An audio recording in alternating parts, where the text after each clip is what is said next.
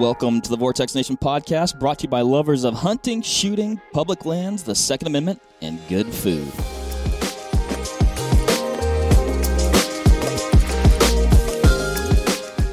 All right. Welcome back, Vortex Nation, to the Vortex Nation podcast. Welcome back to our live podcast.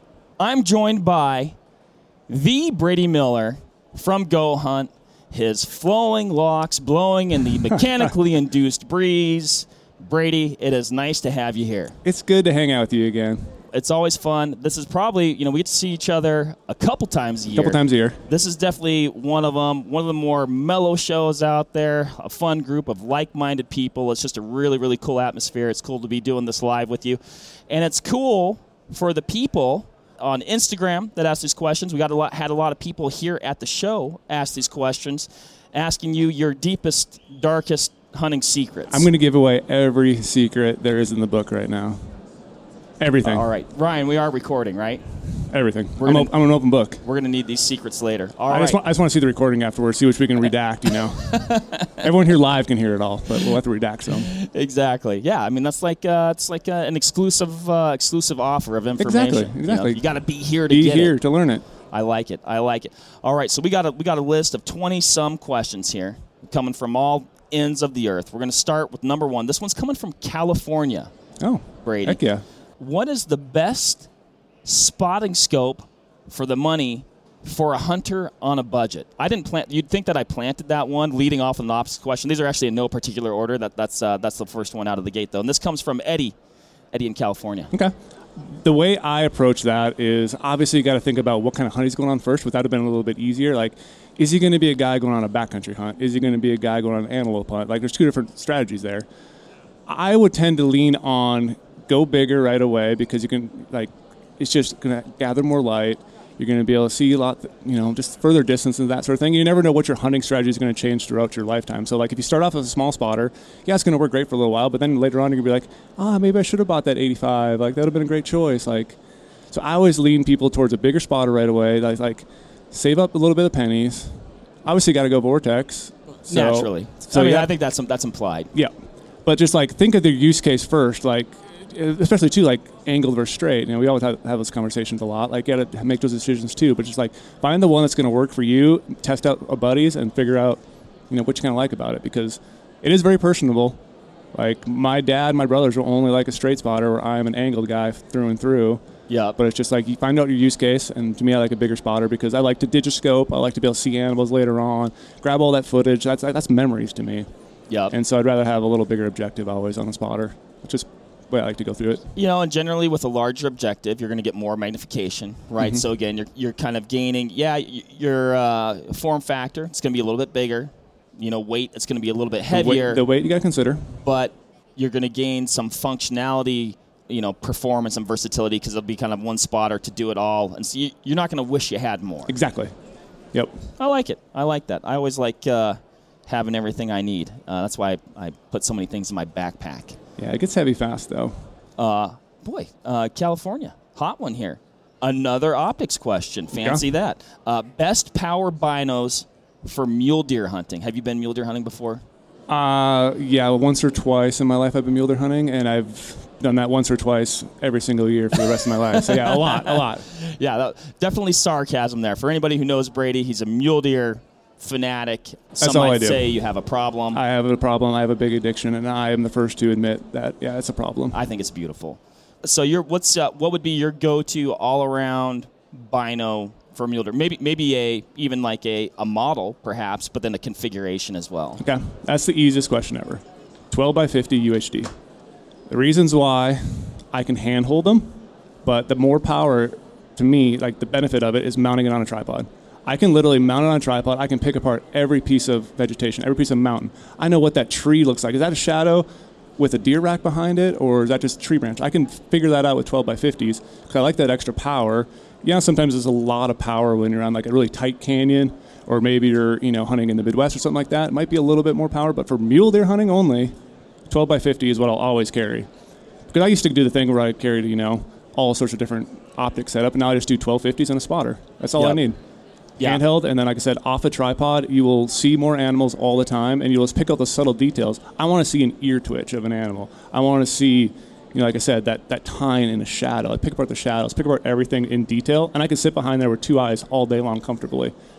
And 12x50s are just an absolute game changer. I agree, man. I feel like that is one of the most versatile configurations for like an open landscape Western hunting. And I mean, I just echo everything you said. You lock those things down on a tripod, and I mean, you can do some serious work. And I mean, I don't know if we go throughout a hunting podcast without talking about tripod glassing. Tripod glassing, yeah, is the key. And I'd say it probably every other podcast, but like it will change your hunting life. It'll change your life. But yeah, I mean, you'll be glassing. Maybe you're not finding a deer, but you'll be like, "Oh, what's that tiny bird at 1,000 yards?" You're like, "Okay, I'm effectively glassing right now." You know. And the thing too, like when you're glassing handheld, if I'm on my knees, you can start to feel your heartbeat. Like you'll feel your heartbeat, and so your binos are moving up and down. You're not glassing steadily. Throw on a rock solid tripod, wind can hit it, anything, you're glassing. Good to go. 12x50. So you got a favorite? I'm going to put you on the spot here. I guess in the Vortex lineup, what's your favorite model of 12x50 then? It's always been the UHDs, or recently since you guys released them. Like, I've had the HDs before. UHDs are gold. I concur. I like those answers. I agree 100%. All right, up next, coming from Rigby, Idaho, Callie McCauley, I think. Forgive me if I mispronounced that incorrectly. What is the most memorable hunting experience you've ever had? That's got to be a tough one. That is hard. Like, you'd think that'd be like kind of like a softball question. Yeah. That's a tough question. That's the one you got to dig deep on, because there's so many experiences out there. And I always think, like, I know we're going to get it later, but like the hunts you struggle on, those are my favorite. But I think if I had to say the most memorable hunt I've ever been on was a mountain goat hunt I did in 2014. And it was one of those things where the guy I was going with had never had a bow hunter go with him before. He's like, "You're going to bring a bow to a gunfight. Like, you really should bring a rifle here." And the second day of the hunt, I finally saw a mountain goat, put my first stock ever on it, and actually took a mountain goat with my bow. And my dad got to be there and see it, and he had to hike up the mountain, and it was obviously kind of hard for him to do that. We were like kind of worried about, like, he didn't want to blow his knee out because it's second day of the hunt. And we'd already rode in 35 miles on horseback the day before to get in there. So the first stock I ever made a mountain goat, I killed it with my bow. This is the most amazing thing ever, like picture perfect mountains, everything was perfect. And then less than 24 hours later, I killed a big old bull moose with a giant drop tine with my bow. Unbelievable. Just back to back like that. And the guy had never had a bow hunter ever hunt with them. And he's like, "Oh my gosh, you guys bow hunters are really lethal." Yeah. And I was like, "Just give me the situation." And it worked out perfect. But like, to share that memory with my father, who I don't get to see very often because he lives in the Midwest and now I live out west all the time. Right. So we don't get to hang out that much, but we have all those memories growing up, and like be able to do a hunt like that randomly and just go and do it. Like, that was something I remember forever. Just like to have him there and like, to jump in each other's arms and hug and do all that stuff. It's like, it's not a mule deer story, but that's my favorite one probably of all time, just because it's with him. That's awesome. And like when I was reading that, I was like, man, that's a tough question, because a hunt can be memorable, or even the most memorable, for so many different reasons. Like, it could be like, family, or, maybe it was just like this crazy struggle fest where you came out successful or whatever. And this one sounds like it's kind of got all those things. All those things, yeah. I've even had some really good hunts where I don't take an animal. Like, those are still fun too. There's all learning experiences, and you just chalk it up and get better next year, but it's still fun. Nope, for sure, man. For sure. I like it. Clipping along here. From Honeyville, Utah, Eddie Kilburn, where's your favorite place to hunt? I don't know if we can divulge this information. So the best spot for mule deer is Florida, because they have this big winter snowstorm and everything starts migrating down there. It's a great state for mule deer. Awesome. Florida. And then you can go swimming too. So. Yeah. No, I'll take that one though. I'll still give a real answer. Okay.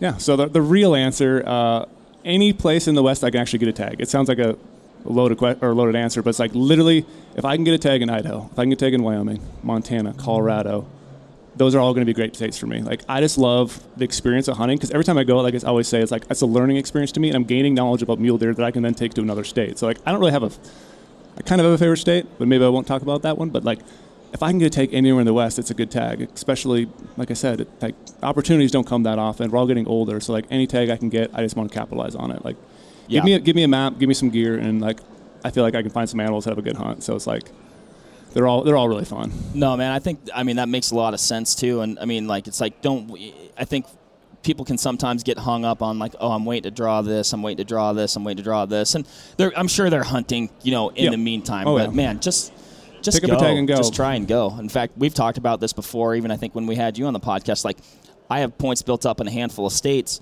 but I end up never burning them because then I just always plan just like these crummy like OTC hunts that I just said, well, I know I can count on that, and I'm just going to go. Like I'm an OTC junkie. Every mule deer tag I've ever drawn, I've had less than 4 points. That's saying something. Yeah, like you can just get tags and go. As they say in Dumb and Dumber, just go, man. Just go hunt.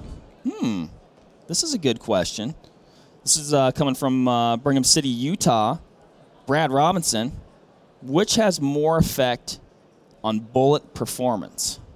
Velocity and FPS or foot-pounds of energy? I'm an energy guy. Okay. There's no replacement for displacement. Okay. I like to hit things hard and hit them hard really well. And then I guess also, though, fast is a part of that Fast component. is a part of it, too, yes. But to me, it's like I shoot a big, heavy bullet, and if I hit it in the shoulder, it's going to punch through that shoulder, animal's going to go down. If I hit it somewhere else perfectly, it's still going to go down. If somehow the animal moves and I just have a lot of energy, normally it's going to kind of knock it down, and I'll be able to get another shot on it. But to me, it's all about energy. And I know it's a heated discussion. You can go back and forth a million different ways, but I just like that force. I agree, man. I mean, I like, you could say, like, or I always like to say, you're never going to make anything too dead. Yeah, it's 100% true. Along with that, I do subscribe, you put the bullet where it needs to go. Mm-hmm. It's going to do the job it needs to do. However, things don't always work out perfectly. Yep.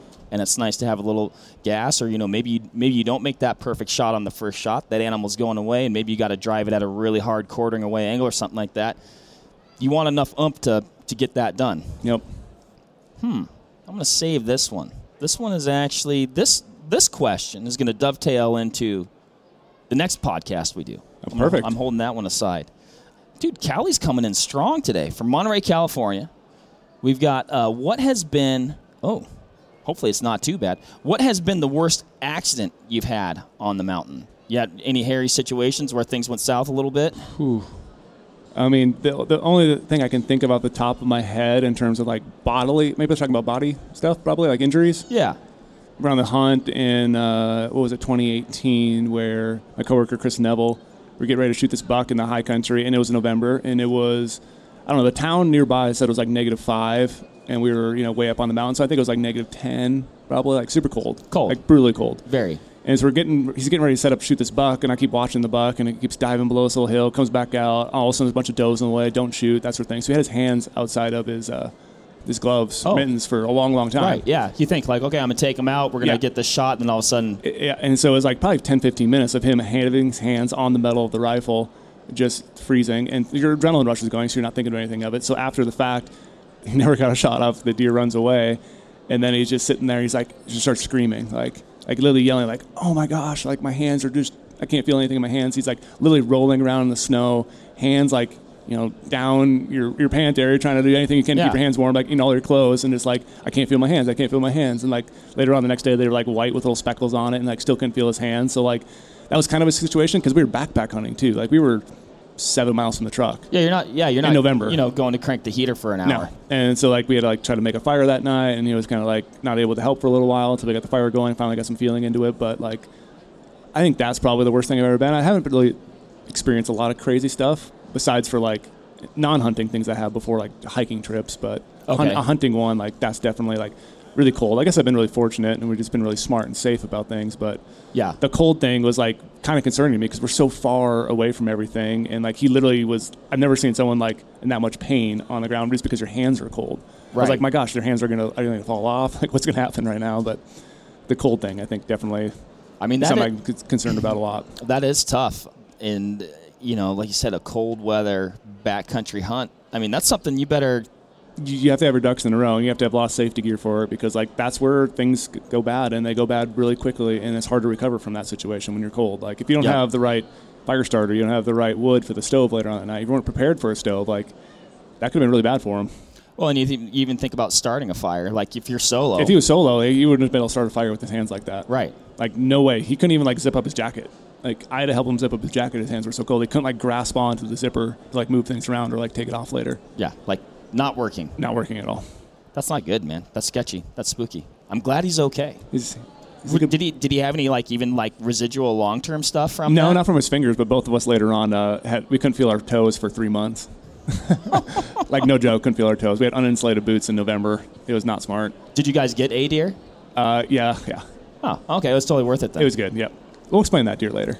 Okay, all right. Oh, a little foreshadowing. I like it. I like it. All right, coming from the great state of Utah, where we are right now, best advice you can give a first-time mule deer hunter coming from the Midwest. A lot of people in that boat. Yeah, first-time mule deer hunter. I'm really excited he said he's going to go mule deer hunting because that's the best species to go after.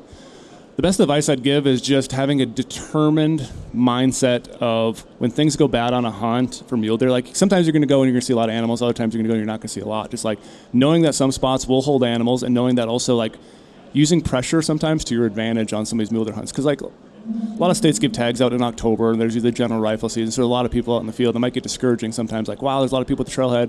Man, there's a lot of people up on this ridge. But, like, just staying there and being diligent and knowing deer want to be in some of these areas. A lot of people think the deer, when they get spooked, they just blow out and go away. But, like, I've had a lot of deer that literally will leave for half a day. They'll come right back the next day, and, like, other people will leave. It's just, like, having a determined nature to sit there and focus and know that there will be deer eventually. And, like, obviously coming from the Midwest, you might need to be determined with his glassing efforts too. Like, notice to glass up and down, try to pick all these little spots out. But, like, just the mindset of staying back there and not getting discouraged. Because after a while, you can be like, man, that hotel with that pizza starting to sound really, really good. And I want to leave out the mountains. And just, like, staying back there and being diligent and just hunting hard every single day. Like, I've had so many hunts where beginning of the hunt, we never see anything. Yeah. Like, never see deer. And, like, these are spots I've been to before and think I've scouted really well. And towards the end, finally the deer shows up. And it's usually a deer of a lifetime because we put our time in, worked all the bad areas out, and found the good spot. Right. And kill something. And that's coming from you. Like, you're a very experienced, accomplished mule deer hunter. Like, you're not seeing deer every day. Not seeing deer every day. There's totally lots of days where I don't see any deer. And it's just part of the game.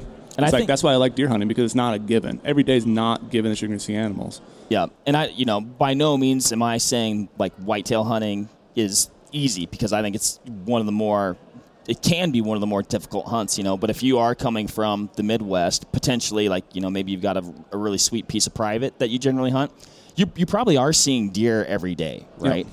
And I think being able to go in knowing that that's just not going to be, setting your expectations that, like, hey, I'm going to have to hunt hard like I do at home, but you're just not going to have, I guess, that reassurance when you're seeing deer all the time. It is nice seeing deer all the time, because you're like, man, they're here. There's going to be a buck sometimes. Right. Like, it helps keep you going. It does. That's for sure. But it's like, just don't get discouraged. It's easy to out there. Your mind does different things when you're out in a backcountry hunt. Like, even if you're doing like a truck hunt, like, your mind will start doing weird things like, oh, I should be doing something else. But, like, just stay focused. Yep.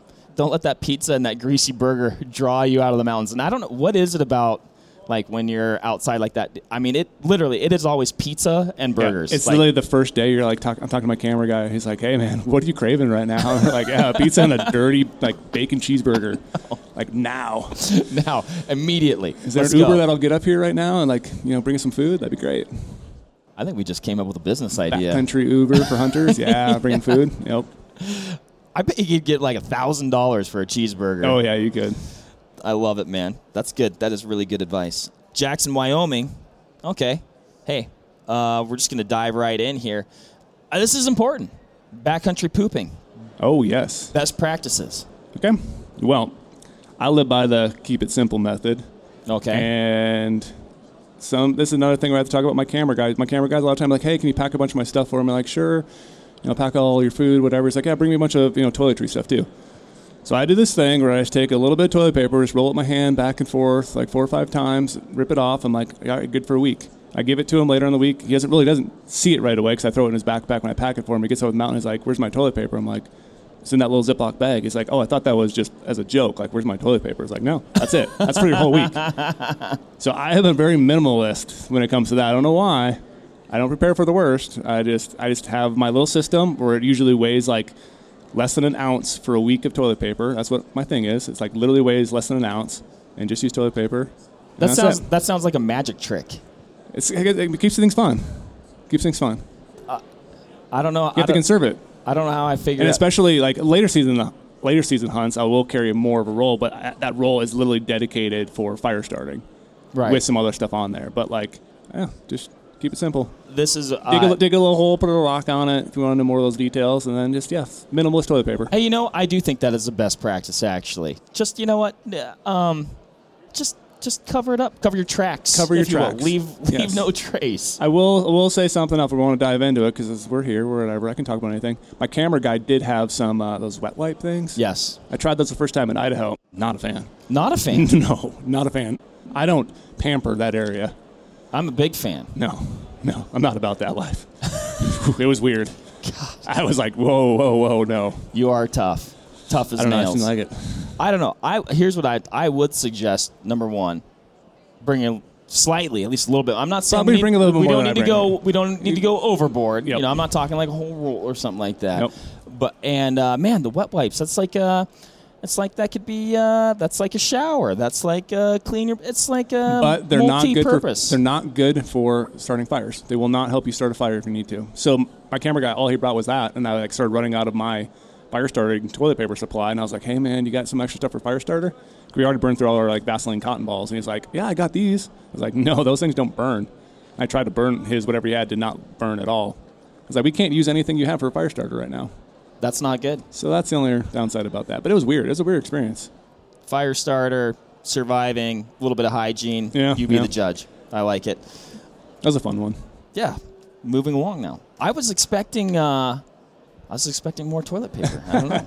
I literally weigh it out. It's usually like right at 1 ounce for a whole week. As I like to say, I've grown accustomed to a certain standard of living. That's part of it. Hey, man, backcountry's not supposed to be comfortable.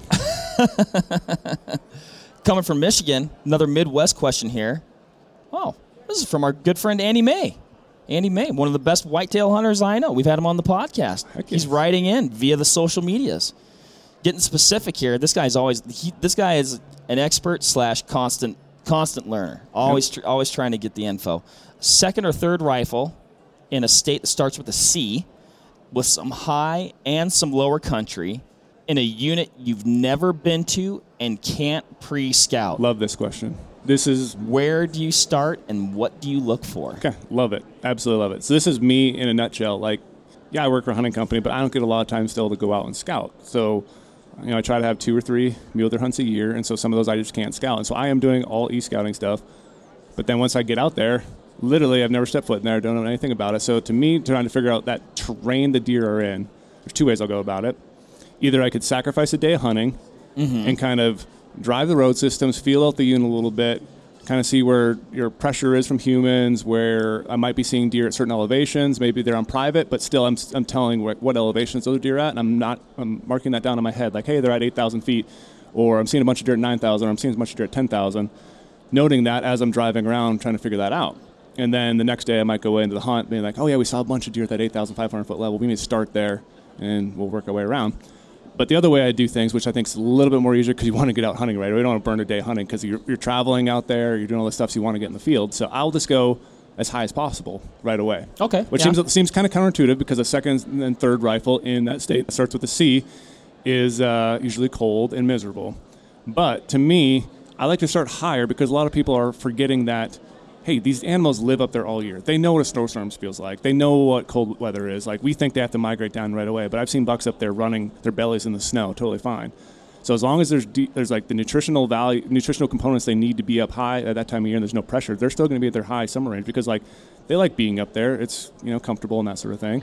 And so I start high. Like, I've killed a lot of my deer in the state that starts with the C over 10,000 feet in November. Wow. So like, most people would like avoid that type of elevation range because deer have to start migrating down, but it's like they had everything they needed. The does are still up there, the bucks are still up there, and so I like to start high and then kind of like work my way down as I'm hunting to figure out what elevation band those animals are at. If they're high right away, great, I can hunt them, but if they're a little bit lower, I'll eventually be able to see that, or I might start high and I'm glassing down a big valley and then I'll note like, wow, there's a bunch of deer down that little saddle because that little timber strip right there, they like that edge habitat. There must be a bunch of feed right there and still water, and maybe the does have started congregating there and the bucks are nearby because it's starting to rut. So like, to me, like, I don't want to start lower in the hunt and deal with all those hunter pressure and then work my way up. I'd rather do the sufferfest right away while your legs are fresh and then kind of work your way down and start finding that elevation band that deer are at. Yeah, that makes sense. I mean, number one, you've got the elevation advantage just from a sheer glassing standpoint, advantage. But then also along with that, I guess they're both systematic approaches, the two that you described right there. But the one, I think, maybe you're going to ping pong around less. You know, you're like, well, wait, we'll go here. We went high, a little bit low. Wait, where are they? It's like, nope, we're going to start here. We're going to work our way down. When we get in them, we're in them. Yep. And you'll see those trends. Like, you'll see where animals are at, and you can probably assume it's similar to that a couple basins over or the next spot. Like, but once you find them, then you can just hone in on that area. I think that's a great strategy. Just start high. You never know what you can expect up high. Especially, like I said, I've killed a lot of big deer above 10,000 feet in November, and when most people would avoid that area. I feel like that's a little bit of a hot tip there. It's going to be a cold tip. It's cold tip. There. You're going to be cold. That's when you bring that little hot tent. Yeah. Don't leave your hands out of your gloves too long. Nope. Don't be like Neville. Brady, why do people? I think this is fairly obvious. Why do people refer to you as Mule Deer Jesus? Oh, I think I know who sent that one in. Yeah, it says right here. It's Cody Bohr. Oh yeah, that's my friend who works at Go Hunt. So did I say his name right? Yeah, Cody Bohr. Okay. Yeah. So he likes to joke that I'm the mule deer Jesus because he's like, all you do is think about mule deer, you talk about mule deer, and you eat mule deer constantly, and you have long locks of hair, and you just let your beard do whatever, and you are a dirty stink ball when you're on the mountain. Because like I said, I don't care about hygiene at all. It's like I'm just out there hunting, doing my thing. And so he just always calls me the mule deer Jesus because like literally he's like, what are you doing tonight? And I'm like, yeah, I'm reading this biology report about mule deer. Like he's like, why don't you come out and hang out? I was like, no, I'm reading this book right now about mule deer. It's like literally all I do is think about is mule deer 24/7. Yeah, I got a lot of homework to do. So yeah, he likes to make fun of me around the office saying, yeah, the mule deer Jesus. Because like, everyone walks around my mule deer mounts at the office. You guys don't know one of my mounts got broken recently. Oh, really? Well, do you mind? How did that happen? Oh, that's a funny story. So I just had moved. I have these two giant 200-inch deer that are each on a pedestal. Like, that's my pride and joy. All my mounts in my house and my office are my pride and joy. That's art to me. Yep. Like, that's my fine art. That's my most valuable possession I own because I like to relive those memories. So I had this pedestal mount done like 3 years ago. I was in the old office. We moved in a new office. Just had literally set it in the spot for the day before, and the next day a bunch of construction guys came in, and they were hanging wires on the ceiling with a scissor lift. So they're driving a little scissor lift around. I even mentioned to Cody, like, I'm kind of concerned about this. Like, what are these guys doing in here? And I was in a meeting, and all of a sudden I got a bunch of messages from Cody. And he was like, hey, man, you got to come out here. Something's wrong with your mule deer mount. And I think they're just pulling my leg. Like, right. like Porter and, like, Cody like to get me, like, jazzed up all the time, like, because it says it does good on video, like, get me really excited. So I'm like, I have this meeting right now. It's too important. I can't go out. He's like, no, you need to come out right now. Your deer is on the ground. And I'm like, oh, my gosh. I was livid. I'm like, is this for real? Is this fake? I go out there, walk over there. The biggest deer I've ever killed in my life, 204 inches. Not that inches always matter, but it's my pride possession. My biggest deer I've ever killed is laying on the ground, and these guys are up on their scissor lift right above my pedestal mount. And turns out later they had tried to move my mount out of the way by pushing on the deer. And like, it's a big pedestal. Like, it's heavy. It's made out of real wood, and I have a big stump I found from Las Vegas in a burn area that has both my deer mounted on. So they're trying to push the pedestal mount away so they can get the wires by there. And by pushing on it, it broke the bracket. That big giant deer fell on the ground, snapped his skull plate. And luckily, I never wanted him officially scored because now I can't because his skull plate's cracked, and his hide's all messed up, and around his face, and his ears cracked, and literally it just tore me apart. I'm sorry I made you relive that. Yeah, so it's like when people walk by my deer mount, I'm like, hey man, watch out! Like, walk over a little bit and watch out for that deer right there. So, like, it's kind of a joke, but like he knows, like, I literally just love mule deer and love looking at them, love thinking about them, love eating them, everything about mule deer. They are a special deer. I joke. We had Ryan Lampers on the podcast the other day, and I always joke with him about how whitetails are better than mule deer. And I grew up hunting. You know, everybody knows it, or not everybody. If you listen to the podcast, you know. But I grew up hunting blacktails, which is, you know, yeah, they're really cool. Super cool. I told Ryan I consider them sophisticated mule deer. But I consider mule deer the fair species. That's what I would call them. That's fair enough. Okay. But gosh, whitetails, I think they're just super fun. But yeah, I'm bummed about your mount, man. It was a hard thing to realize, especially my biggest one ever. Did you have to take it to a taxidermist to have them, like, fix it? So, yeah, those guys, when they're up in the scissor lift, I was obviously really heated. Might have said some, words I wouldn't say around my mom or my grandma. Yeah. And they were up there. They're dead now, actually. They never came back. And they said, like, to another guy, because I was really heated, they're like, yeah, we're going to pay for everything if he needs to get it redone. I don't think they realize how much it's going to cost, because also he's going to probably need a new cape, which hurts. Because the cape means everything to me. The OG cape. Yeah, it's a big white face, big Roman nose, big black stripe down his back. Because it's an old deer, so we can find a cape, but that cape still means memories. And then his skull plate has to get fixed, and then he has to get re-welded on that bracket. So it's going to be an expensive bill for those buddies. And I haven't got it fixed yet, unfortunately. And so it was laying down there broken every time I walked by. Just like a sad memory. I had to finally move it and get it out of there and put it in the back of the warehouse because it hurt. Oh God, it hurts me just hearing you talk about it. Yeah. I had a mount. That I almost like a similar thing. We were having some people work on our house, and I had an elk shoulder mount. We have like kind of like a bigger great room, or not bigger, but like a vaulted area, you know, over the fireplace. So I had this Roosevelt elk, not a giant, nice 4x4, but I hunted hard, killed it with my dad and my brother. I'm like, dude, I'm gonna get this thing shoulder mounted, you know. Yep. And there wasn't a stud though in the wall, so I just used like a really heavy duty, I guess, drywall hanger. But like it was like totally sturdy. But anyway, we had some work done on the back of our house, and I think just the vibration knocked it off. So like I came home, and it was like on the ground, and one of the brow tines was like stuck like straight out, like it didn't curve up, and it punched like 3 inches into the subfloor. Like I literally had to like forcefully like pull it out of the subfloor. Ooh. And it cracked the skull plate. Like amazingly, it wasn't like completely destroyed, but the antlers are a little bit loosey goosey. Yeah. But yeah, pardon me, I didn't even care because we got 2 little girls at the time. I'm like, it could have killed somebody. Oh my gosh! So I'm glad nobody did die on that one. Yep, but that one stung though. It stung, I feel your pain. I know. I've been there. Okay, this is good. We'll get off the. We'll be a little bit more lighthearted here. Ethan Johnson. Funniest hunt you've ever been on? Funniest hunt I've ever been on. Maybe funniest hunt or funniest thing that happened on a hunt. I think the funnest hunt I've ever been on. Oh, funnest hunt you've ever been on. Funnest. Okay. Yeah. I need to practice my reading. Funnest. Okay. Funnest hunt I've ever been on. That's pretty much any hunt I go on with Chris Neville. Okay. Like... You seem like you guys are a pretty good pair. Yeah, they always try to break us up. We're like, we're kind of like that, that tandem team that just goes out there and we do things together. We know how things work. But like I consider myself, and I think other people do too, like I'm more like a drier person. Like I have dry humor. Like I'm kind of like the dad joke guy. Like I'm not really that funny all the time. I take things really seriously when I'm hunting. Right. But he's over there, just cracking jokes the whole time, like saying something funny, and like always says these random one-liners, And especially it's like a bear hunt. Like the bear hunt we do every year together. Like, that is the most fun I've ever had, because usually it's, like, pretty laid back. Sometimes we call it, like, a gentleman's hunt. Like, we take it seriously in the afternoon because that's when all the bear activity is, but in the morning, we're making bacon, hanging out, like, doing some fun stuff together, sitting there glassing, like, picking off ticks, throwing them at each other, like... Right. We're 2 guys just having a bunch of fun. Obviously, we're serious when we need to be, but we're also just having a lot of fun together, and it's, like, every second you're just like, what is Neville going to say next? That's just going to make me laugh. And like probably the camera's rolling, and probably some of this stuff we probably shouldn't talk about or whatever, shouldn't say something, like just hilarious little things that just, keeps me going. Like, that is, how did you just think of that right now? That's the most random thought in the world. And you ask me, I don't know, something about like why I don't like certain food or whatever. It's like, how did you think of a way to say that? Just like, right.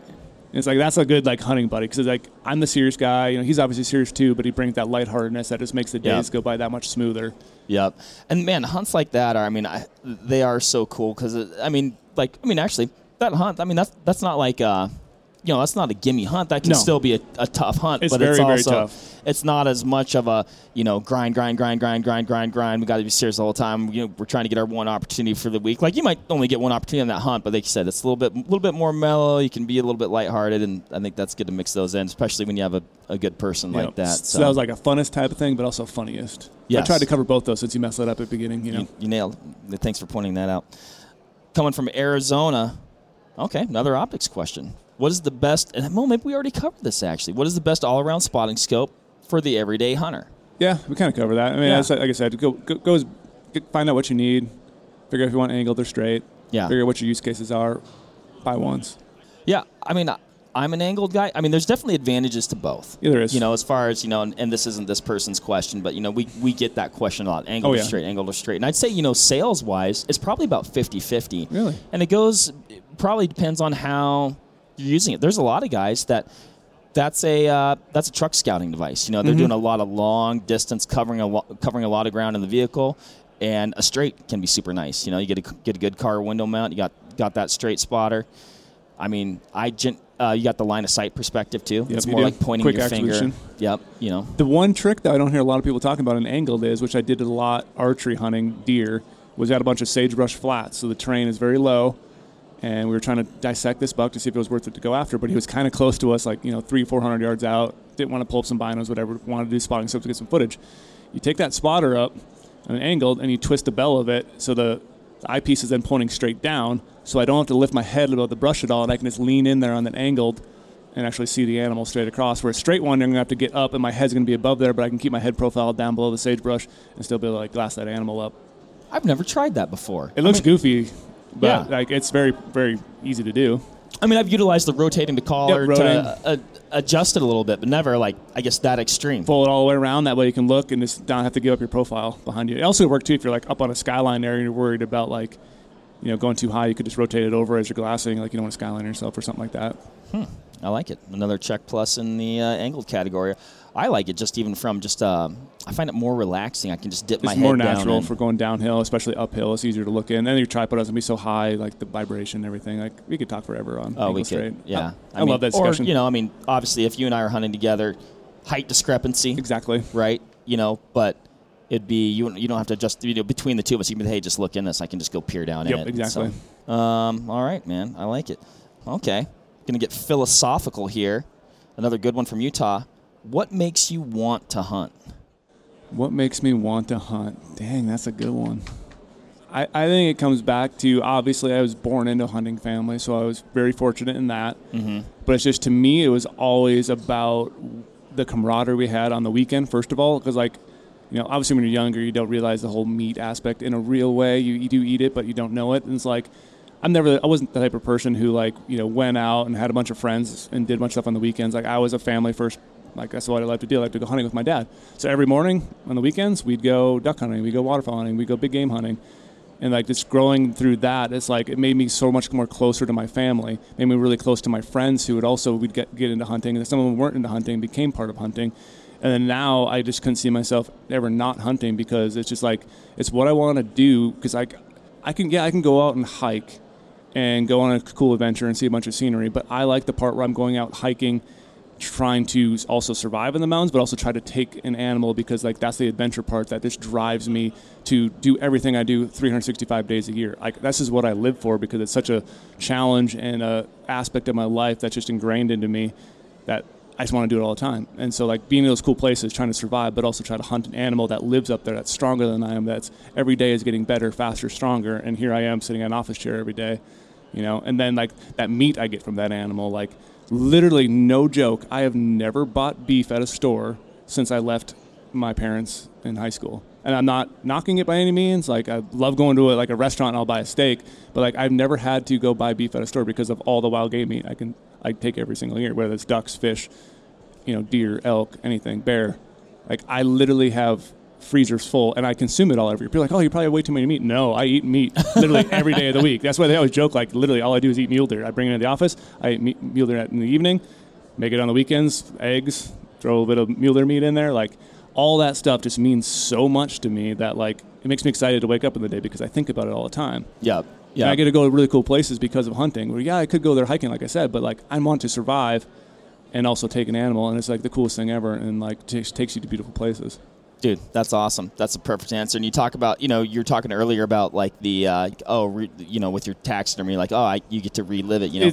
I'm reliving those memories all the time. You get to relive it when you make that meal. When you make, you know, mule deer and eggs for breakfast on a Saturday, and you're drinking a cup of coffee or whatever you're doing, you get to relive that the whole time. And it's a more meaningful meal, too. You're just like, wow, like, there's so much pride involved in it as well. So, yeah, that's super cool. Yeah, I mean, I grew up in a hunting family as well, and, like, a lot of similar things there. And, yeah, I don't know, man. It's I think it definitely, I know it shaped my life. It definitely does. Like, you learn so much about hunting about yourself, like the mental side of it. Like, test your body, test your fitness levels. Like I said, the mental game is just huge. Yep. And it's like, you wouldn't get that anywhere else, I don't believe. Like, you just get that freedom every time you go out there. You do, and, you know, you're talking about, you know, like, hiking is great. Like, get outside. I love hiking. If somebody's getting outside, that's a win, right? But a difference for me is, like, when you're hunting, you're essentially incredibly, like, present and keyed in and tuned in to every moment. Mm-hmm. You're not ignoring it. You hear a twig snapping, could have meaning. Yeah, you know, heck, a bird chirping could have meaning, you know, a sound, whatever, you know, what's around the next corner has meaning. How careful you're going around that next corner has meaning. Like, everything there's a consequence, you know, and you're just, like, into it the entire time. Every part of that mountain I have enjoyed and admired because I put my optics on it and stared it up to down. I know every little tree, I know every little bird, what everything's doing, how nature is just being nature. Like, you're in it, you're immersed. Yeah, you're part of it, you know, which is super cool. Bam, I like it. That was a dang good question. I know. And not. I mean, you answered that very eloquently. Like when I was like, man, that's a toughie. What is the most durable bino? I think that's a trick question. I think they're all durable. They're all durable. Yeah. It's a tool that's meant to be used, and I would not be afraid to use it the way it's meant to be used, which is glass hard, glass often. Make the shirt. Okay. Let's see. I'll see what. I like this one. I like our last two. Okay. I definitely want your perspective on both of them. And this is an interesting one. Coming from Idaho. Yep. Love Idaho. Okay. 18 by 56 UHDs. Okay. I love that bino. Yep. Or 11 to 33 spotting scope. What would Brady do? I've gotten this question before. This is from Rusty. Okay. And it's a phenomenal question. Me, on that situation, I can't remember the exact weight of both, but I know it's going to be very similar. I would lean towards 18s off a tripod, obviously, because those 18s are going to be hard to handhold, but you're going to get the 2 eyes. I can sit there all day off 2 eyes and glass. And then, if I need to, I could handhold them, but like off that tripod, you're going to be able to see far distance. You're going to be able to see everything really close. And again, you're going to be able to see all the details. And I like to have that because then I can sit there all day comfortably, like I said, with 2 eyes, and I know if to squint, I can just pick apart every little detail. And if you're going to buy them ones, I would lean toward that just because, like I said, off a tripod, it's going to be tough in some of those closer situations for sure because it's a lot of magnification, but you're going to be able to pick up that details really easy, especially at those further canyons. That's where you're going to want some of that magnification, and I'm going to be able to grid out everything really perfectly, again, doing all the details and shadows, and I think that'd be the better route to go to, but it's a very good question. It is. I'll preface this with saying I love the 11 to 33 spotter. That is a shining star in the lineup. It's really cool. It's it's compact, it's lightweight, it's coming in at 25 ounces. Essentially, that's less than some just standard 10 by 42 binoculars, right? And you've got an 11 to 33 spotter. That said, if you were making me choose between that and those 18s, I would pick those 18s for the exact same reason, but I would also assume that person has a 10 by 42 on their chest as well. They probably do, yeah. Because you're going to want that for those close canyons. That's where you're going to miss out. Or if you're stalking and you're a bow hunter, you're going to want to be able to see, is that buck still bedded? Is he still there in that timber? Like that sort of thing. So that's where those 10s are going to come in handy. Awesome. I like it. All right, last one. This is a good one to end on. Again, this is I swear, we've done. This is gonna look like I planted these. I really didn't. I'm actually reading these for the first time as well. It's coming from Utah. Why should I pick Vortex? Why should you pick Vortex? Because it's going to help you take more mule deer. Which is the point of life. Which is the point of life. Okay. But I always think too, it's the durability I get off everything. I've dropped my binos. I'll admit. I banged up my rifle scope on the mountain several times. I literally, at one point in Wyoming, I shouldn't have said the word Wyoming, sorry. The state with a W that doesn't have any mule deer. I set my rifle down once, and I had a boulder that I didn't know was near me because I was trying to scale down a big cliff because there's a giant buck down this basin, and I was trying to get set up and find an area I could shoot from. I stepped on this little thing. This big boulder gave way, landed right on the side of my rifle, hit my rifle scope, smacked on. And I'm like, oh, is everything going to be good? Is everything in tune still? Is everything great? 2 days later, shot a giant deer with a big old inline on it, big giant old mule deer. Never failed me. Didn't knock everything out of tune, didn't do anything to it, didn't have to shoot it. I just trusted it was still good because I looked on there. All my reference marks were still on there. I always reference mark a silver Sharpie on all the rings just to make sure everything stayed square. Mm-hmm. Everything was perfect. It works. Awesome. A rifle scope works. The binos, obviously, like I said, I dropped them before, pick them up, they work. I've rolled one down a cliff a little bit, pick them up, boom, they still work. It's just, and the glass, I can sit down and literally glass all day comfortably. Like I said, I'm a big promoter off the tripod, and I can find animals. They literally just work for me every single time I use them. And I've had some of the very old rifle scopes to the very new ones. I still have that Razor, was it the Gen 1? Oh, the 5 to 20 by 50. Yeah. I still have that rifle scope, and it's still on my muzzleloader. It's phenomenal. It still works great. That must be one heck of a muzzleloader. Oh, that's a great muzzle. That's one I was going to take to that state that starts with, I don't know, it's one of those Midwest states that has mule deer. Oh, as a late season. As a late season hunt, Yeah, I know that one. Yep. Stay out of there. So they just work for me, and it's I'm able to every single big deer is taken with the Vortex rifle scope. I mean, you bring up like a good point that I like to point out too. It's like we work really hard to make durable optics. Yep. But as probably more than a lot of folks, like when we're hunting, we are not in the friendliest environments. Things aren't always cherry. Things can go wrong. Accidents happen, whether you boulder rolls on your gun or a horse falls or whatever, yep. Right? We don't put our optics in the friendliest environments, right? So, I mean, that is where, hopefully you never have an issue. We plan on you never having an issue. Yep. But we also have the VIP warranty in case you do. We are going to take care of you. Exactly. And we also know that when those things happen, they're probably going to happen during a time of year when you really need those optics. So we really work hard to get them back to you as soon as possible. So, I don't know. That's kind of like an all things being equal thing. I think, that customer focus on our end is kind of can be a tipping point. Yep, so, you guys are obsessed with customers. That's what's really cool to see. It's like, it sounds cliche or of course they're going to say that. Like, they are the focal point of everything we do. Mm-hmm. Like, the nucleus of any decision that we make at Vortex starts with the customer. So, Brady. That was fun.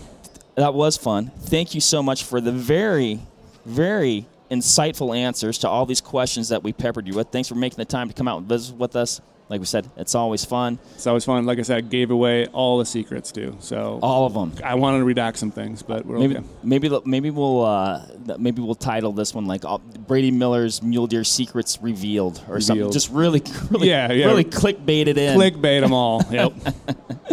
No, I enjoy it. I enjoyed it a lot. Appreciate having me on. Thanks, man. Thanks.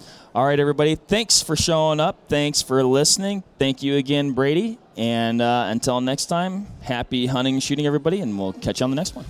Bye.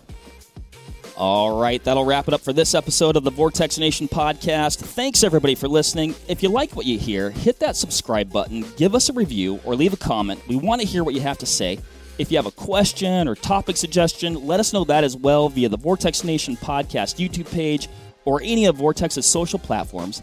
That helps us cover exactly what you want to hear so we can provide the best information to help you with your hunting, shooting, and related activities and ultimately enjoy them to their fullest potential. Thanks again for listening.